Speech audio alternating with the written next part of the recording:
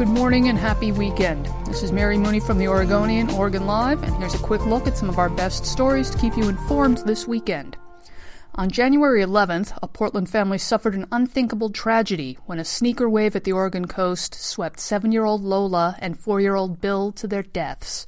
We've talked to Jamie Stiles, the children's mother, who told us about that awful day and how the nightmare started for her when she got a text from a family member saying, "Sneaker wave, kids are gone."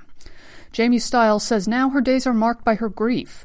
The family has donated the children's toys, and they're packing away their clothing as they try to find comfort in their memories. They just saw so much magic in the world, Jamie Stiles said of her children. They just saw the magic in everything. The children's grandmother says the honor of knowing these children was worth every minute. The Oregon Zoo's oldest resident is turning 60. The zoo describes Inji, the Sumatran orangutan, as ultra-geriatric and says she's in amazing shape, especially given her age. She has no major health concerns, the zoo said. She isn't taking any special medication. They say her age and remarkable conditions say a lot about the quality of care she's received over the years. She's been at the zoo since 1961, and prior to that, she was someone's pet. Experts say orangutans can live 30 to 40 years in the wild and up to 70 years in captivity. Now, if you were hoping to wish Inji a happy birthday in person, you're going to have to wait until next year. The primate exhibit at the zoo is undergoing a massive makeover, along with the polar bear and rhino exhibits. They are scheduled to be completed later this year. If you're itching to see Niagara Falls, travel writer Jamie Hale says you won't have to leave Oregon to do it. As it turns out, our state is home to a Niagara Falls all its own, albeit one that's just a little bit, a whole lot smaller.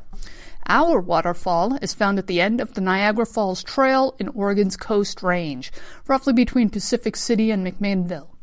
At the end of an easy 1-mile hike, visitors will actually find 2 waterfalls, Niagara Falls and Pheasant Creek Falls.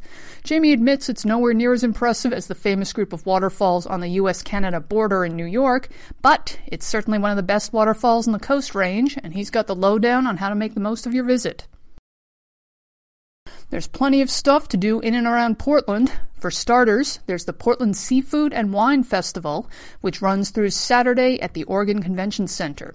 Nearly 200 exhibitors fill 90,000 square feet of convention center space with entertainment, food, wine, craft beers, cider, and distilled spirits. It's open to all ages, and admission is $13 to $15. There's also the Pacific Northwest Sportsman's Show, which is next weekend at the Expo Center.